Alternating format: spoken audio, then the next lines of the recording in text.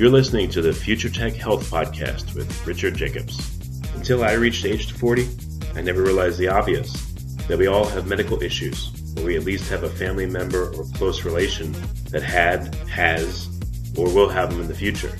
Medicine and biological systems are the final frontier. Until we've conquered death, figured out how life began, cured cancer, and understood our purpose in the universe, there's a heck of a lot to talk about when it comes to our health. Future Tech Health means I'll be covering futuristic topics that are actually already in clinical trials, or even starting to appear on shelves or by prescription, or available for your own use. We dive deep into stem cells, CRISPR-Cas9, the science of sleep, epigenetics, medical testing, cancer, ketogenic diets, stem cells, aging, regenerative medicine, and more. My goal for you, the listener, is to learn from these podcasts. You may very well learn something that may change the course of your life for the better, steer you towards a new career, or give you insight into addressing a serious medical problem. Remember, however, this podcast and its content is informational in nature only. No medical, tax, legal, financial, or psychological advice is being given. If you enjoy the podcast, please listen, subscribe, like, and share it with friends. Thank you. Hello, this is Richard Jacobs with the Future Tech and Future Tech Health podcast. I have Irina Risch. She's an associate professor in the Computer Science and Operations Research Department at the University of Montreal. And we're going to be talking about AI-related topics. So, Irina, thanks for coming. How are you doing? Oh, thank you for inviting me.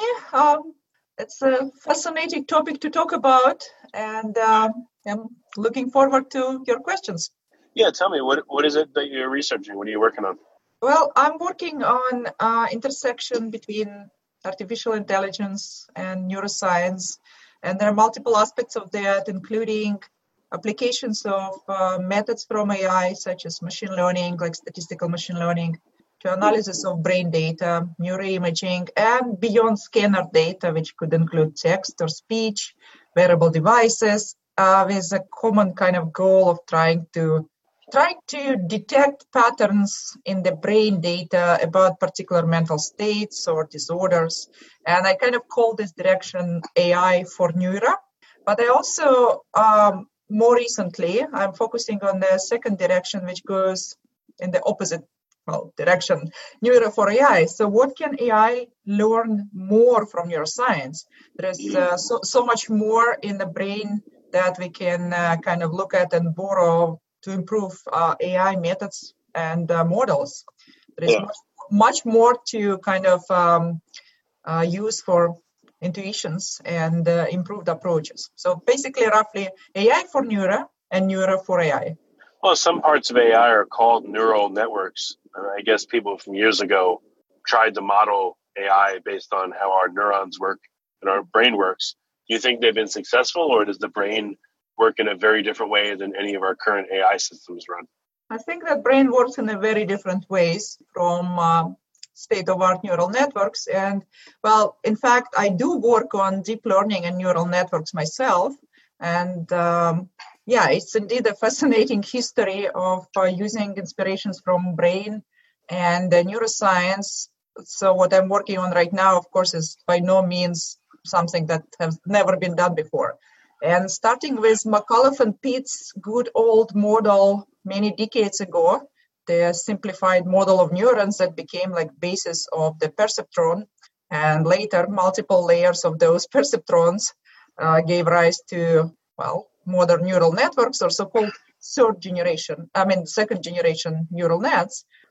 This is great. I mean, we all witness huge success of deep learning and multiple applications from vision to natural language to speech and so on and so forth. But at the same time, most of the researchers in deep learning, including the fathers of deep learning themselves, like Yoshua Bengio and Jeff Hinton and Yann LeCun, basically the recent recipients of Turing Award, they all agree that we are very, very far from what brain can accomplish in our current AI deep learning setting. And the goal right now is to try and bridge that gap.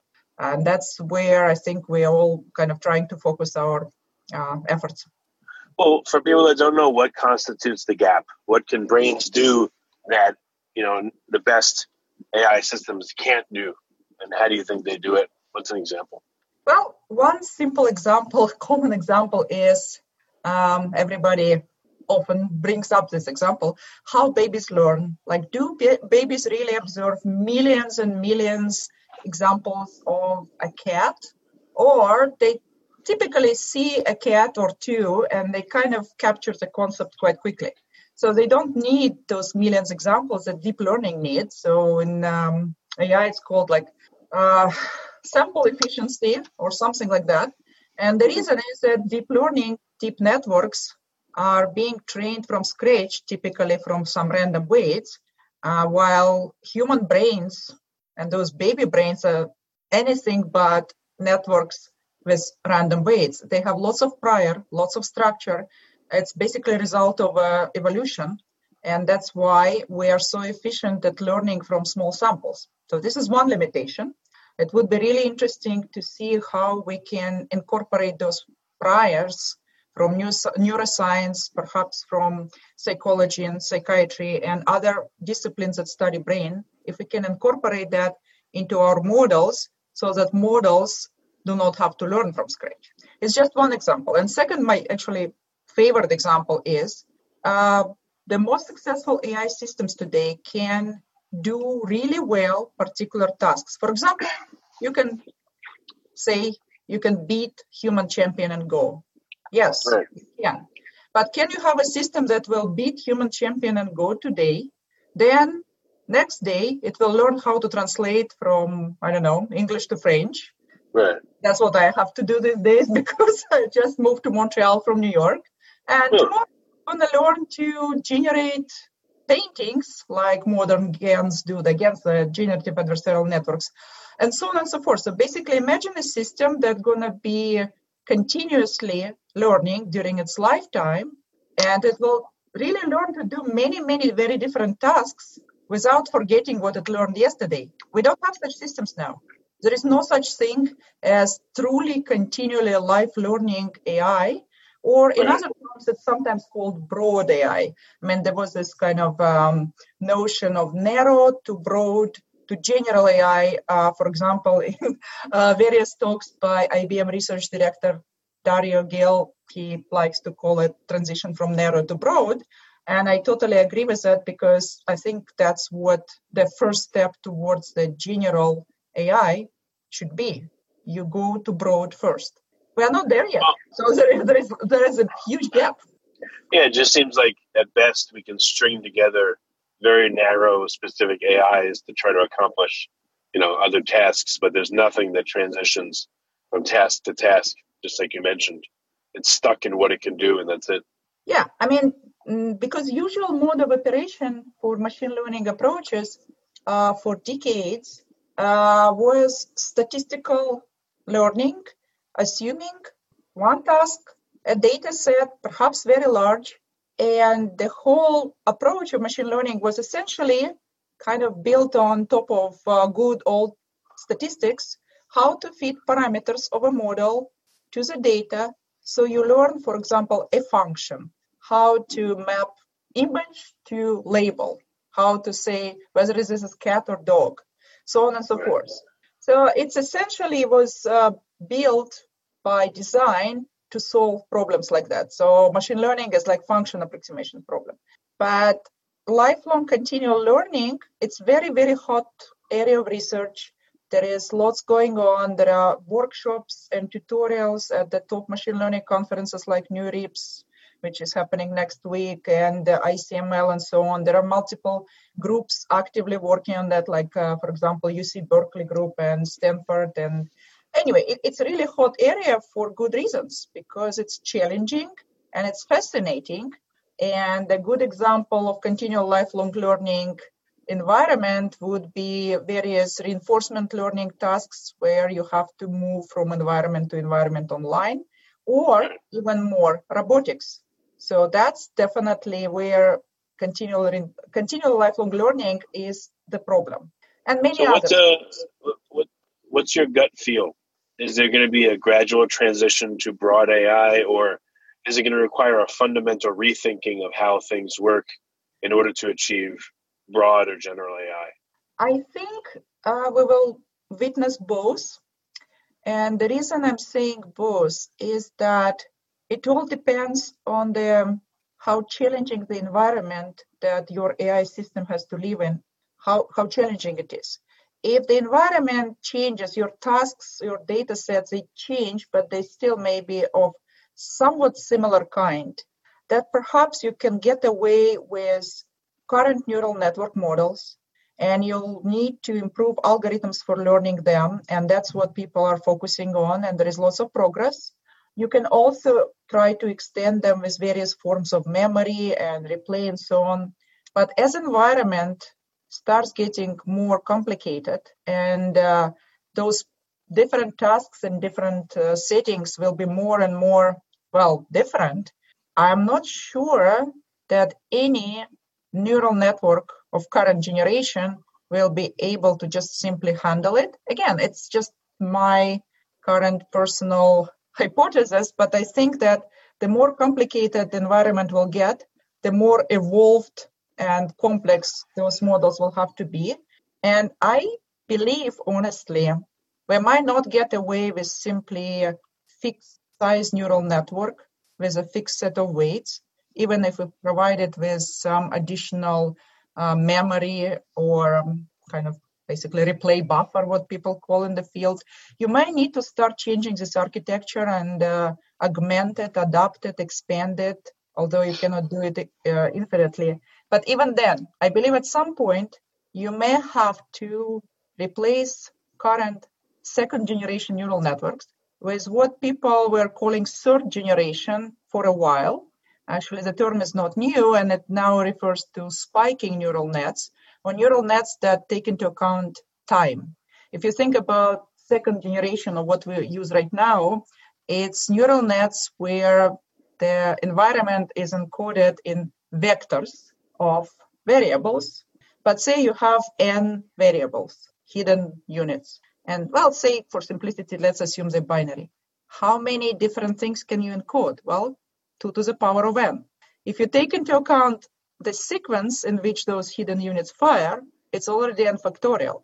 Now imagine you add time to the picture, and you can encode things using time between spikes. So it's so-called temporal coding versus what we currently use, kind of spatial or rate coding.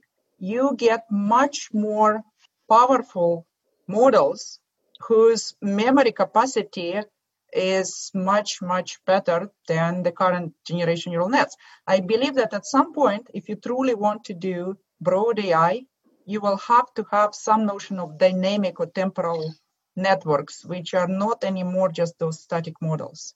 Because the reason I believe that, because if you look at the brain and real neural nets, they are not static. They are constantly firing.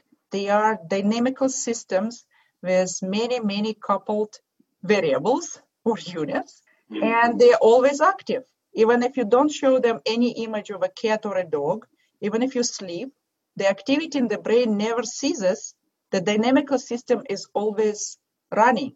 That's nothing like our current AI systems work. And I think that's the reason for that gap. But again, that's my kind of personal hypothesis.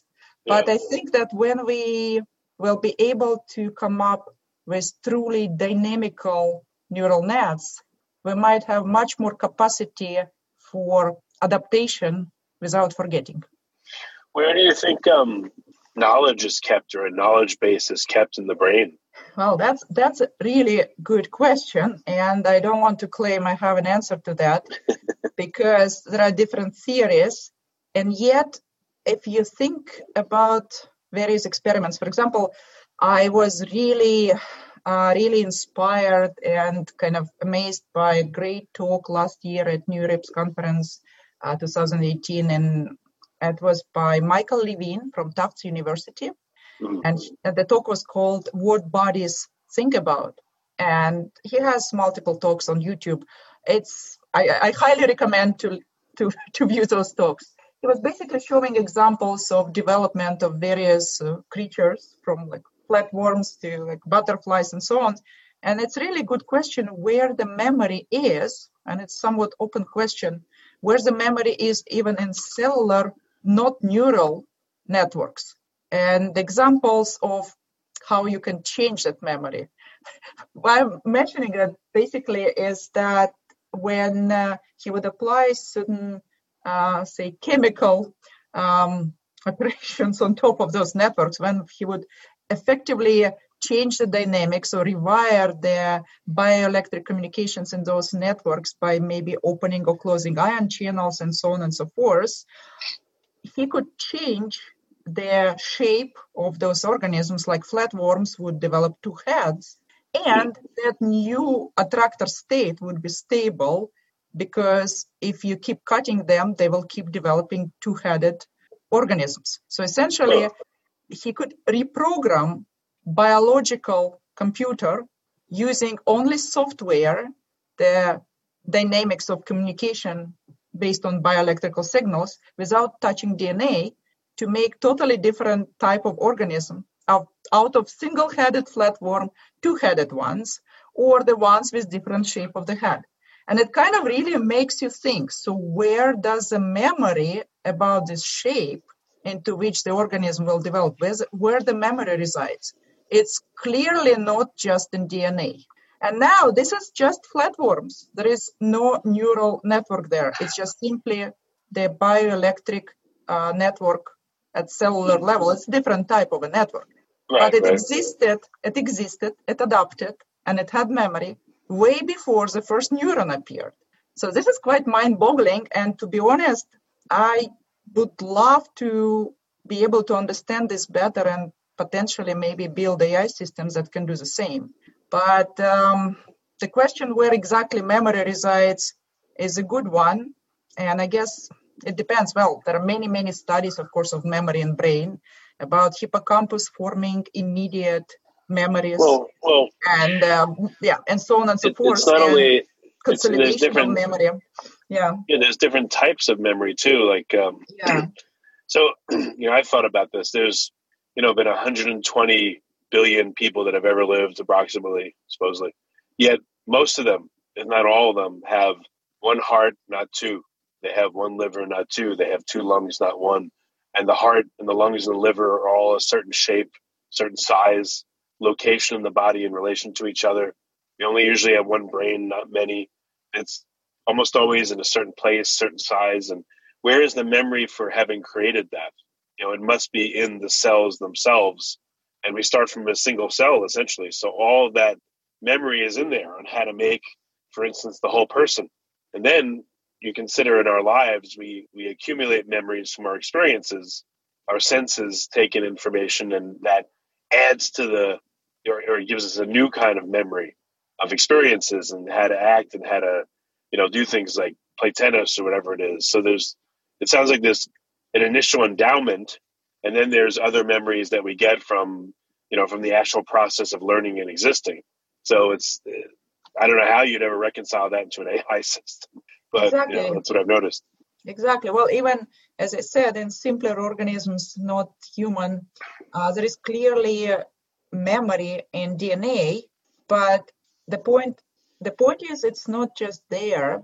Apparently, there is memory somehow encoded in this dynamics of interaction. Like imagine, I don't know, you have multiple pendulums as a dynamical system, and they're in particular synchronized state, and you may get them out of it and they will be in a different state. So there is definitely some memory that resides not in DNA, but rather in something that determines dynamics of the cellular communication. With neural communication being even more complicated because, neurons as cells inherited some ways of communication that their predecessors had. So, like, for example, it's not just synaptic connections, but there are so-called gap junctions or direct electric connections between neurons, which by themselves are fascinating because they relate to potentially various disorders such as epilepsy. And there is interesting work on that in neuroscience. We recently had a talk by world-famous neuroscientist on epilepsy, Roger Traub from IBM Research, talking about the hypothesis around how gap junctions and onset of epileptic seizures may be related. So there is much more, bottom line, there is so much more about brain and even just about cellular networks that we as AI people may need to learn about if we really would like to build next generation models and algorithms. There is so much there that may give us those intuitions, and maybe a new kind of models will be developed. So, but yeah, I mean, it's totally fascinating. It's quite open, but I think if we try to go towards more interdisciplinary research on intelligence, which includes, of course, AI, but well, people thought about mind and brain for many thousands of years, way before AI appeared, right? There was philosophy, there was, well, neuroscience, psychology, psychiatry, and so on and so forth, and biology. And all those disciplines kind of approach the question what intelligence is from different angles. So I think if you try to connect the dots, if you try to come up with general theory of intelligence from multiple perspectives, I'm not saying it's an easy thing to do, but if you try, I think you might come up with very interesting, novel ideas, models, algorithms that probably going to be much more powerful than what we have right now. Sure, but any insights into how you would do that? Like, what I was thinking as you were talking is there any complex task that where an AI could use a set of dependent AIs that have already mastered aspects of the task, and it can call upon those and make essentially a network of networks to accomplish a more complex task? That's perhaps a good approach. Yeah, you can use specialized components that can do particular task well. And in fact, it is probably what brain does anyway, if you think about that, because you have visual cortex that kind of is responsible for, well, processing visual information. You have auditory cortex that does the same with auditory signals. You have motor cortex that, roughly speaking, is responsible for movements. You have your prefrontal cortex that, again, roughly speaking, is responsible for rational thinking, for planning, and other high-level cognitive functions. So your neural net, the natural neural net, it already has those components which are not completely independent. They're overlapping and they're working together. So the question could be, for AI and neural nets we have right now, how do you develop those semi-independent mechanisms or subnetworks or components that during execution of particular tasks can be working together, and maybe just some subset of them is needed. So as Yoshua Bengio really likes to put it together, it's all about combining independent mechanisms, independent components in the real time when you need to do a particular task, quickly combining them using some attention mechanism and selecting what to execute next, like some kind of a routing or dynamic execution. So this is perhaps the first step towards coming up with this kind of functionality, the broad functionality, the versatile AI, is to expose a system to a set of very, very different tasks over time, kind of keep doing this continual lifelong learning, or what like Tom Mitchell from CMU calls never-ending learning, so similar ideas. You keep exposing system to that, and you allow the system to grow. One of the papers actually we did a couple of years ago was on neurogenetic dictionary learning, for example, although it's very simplistic model, but the idea was to bring inspirations from adult neurogenesis, or the process of growth of new neurons in adult brains, in hippocampus, particularly in the gyrus, and come up with a model that not only would kind of describe how it's happening, but also show why it's advantages for adult brains to still grow new neurons. And that paper, it was HKI 2017 paper, essentially demonstrated in kind of much more simplified case that if you allow your architecture to grow, but also you control the growth, because you have limited skull, you cannot grow a neural net forever, right? So if you combine birth of new neurons with death of unnecessary ones, and that's all, by the way, controlled automatically via optimization process, that details in the paper. If you do that, you end up with kind of maybe more specialized subnetworks. And at the end of the day, you have a network of the same size, say that some fixed network, which can be more adaptive without forgetting.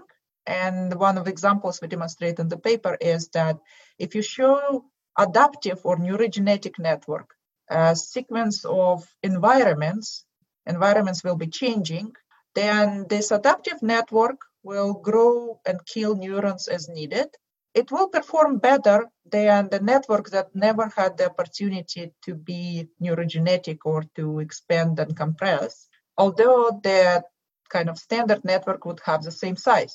Bottom line, that paper on one hand was showing that the neurogenetic process, as described in neuroscience papers, happens for a reason when the environment changes, and especially like in rats, when they shown like when they put in different complexity environments, and it's like interesting, and there is lots of learning occurring, and the environment changes all the time.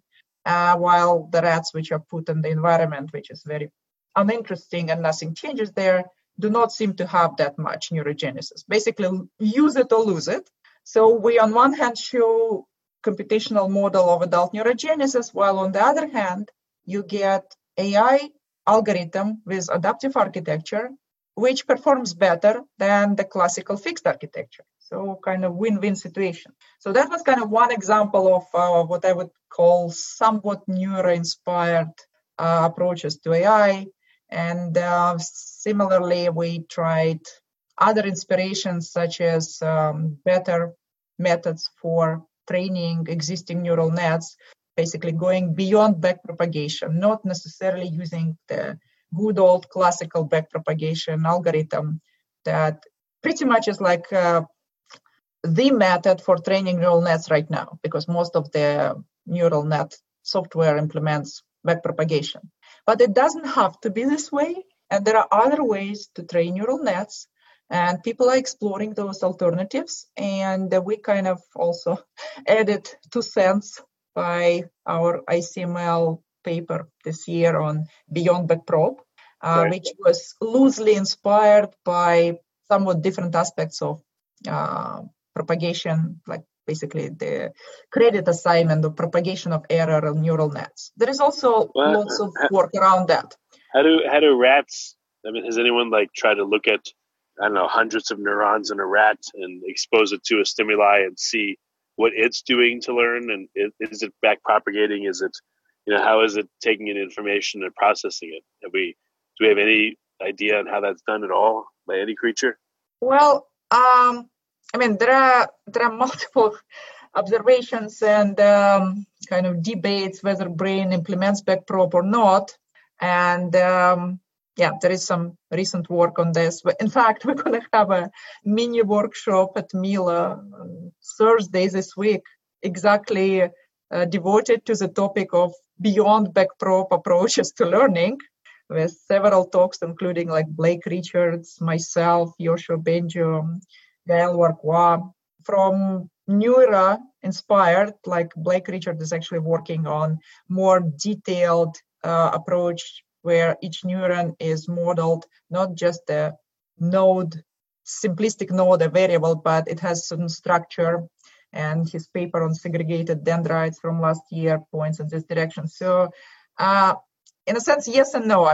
You can definitely say that there is propagation of error somehow, but it doesn't have the same properties as a backprop algorithm that is currently implemented in neural nets. So, it's not that trivial to just kind of look at the sequence of neurons firing and figure out how exactly error is being propagated.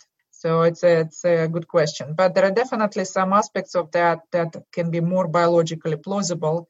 For example, methods, well, including ours and other people, and also so-called target propagation, which actually Jan LeCun himself proposed a long time ago, though it wasn't working that well empirically, and Yoshua Bengio worked on that with his students, and they had paper on difference target propagation. Then Jeff Hinton with his collaborators had a paper last year at NIPS basically on evaluating these different methods and whether they're scalable. Those results were somewhat negative, but it basically was indication that maybe we didn't try hard enough.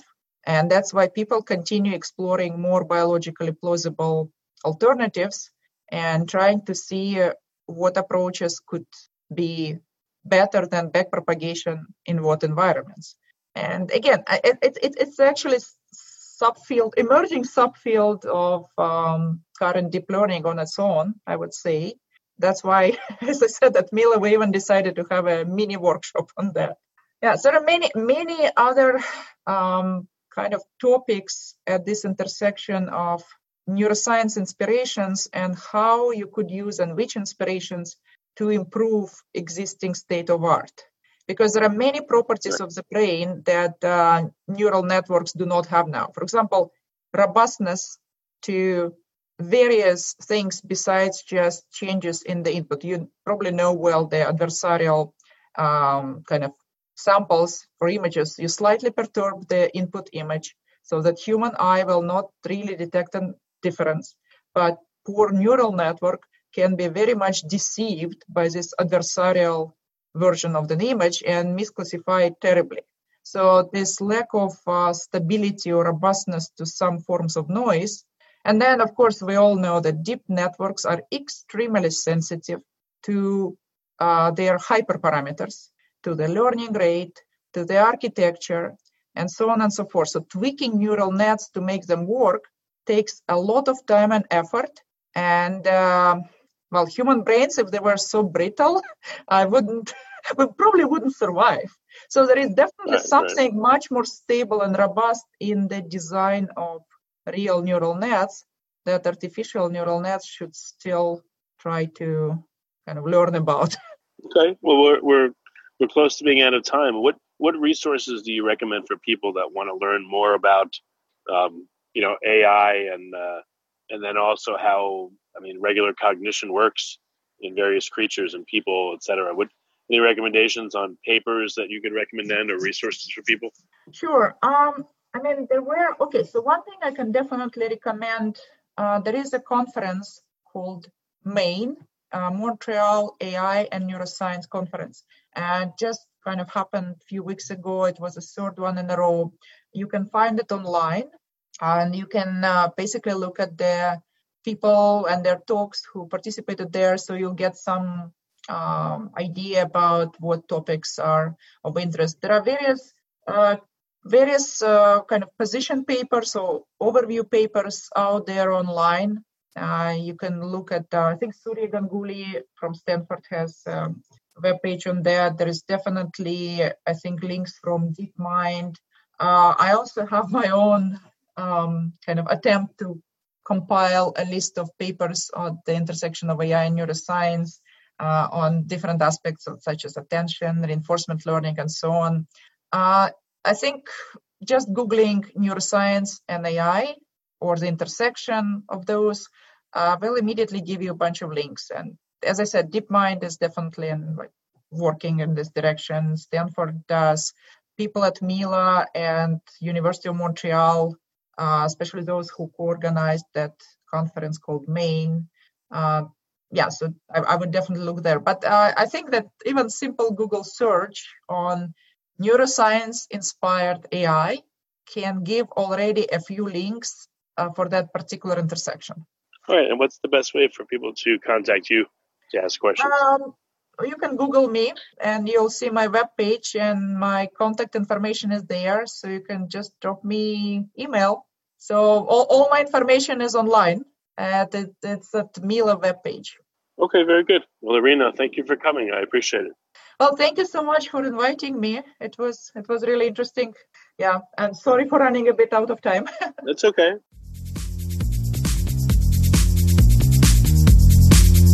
You're listening to the Future Tech Health Podcast with Richard Jacobs. Until I reached age 40, I never realized the obvious, that we all have medical issues, or we at least have a family member or close relation that has, or will have them in the future. Medicine and biological systems are the final frontier. Until we've conquered death, figured out how life began, cured cancer, and understood our purpose in the universe, there's a heck of a lot to talk about when it comes to our health.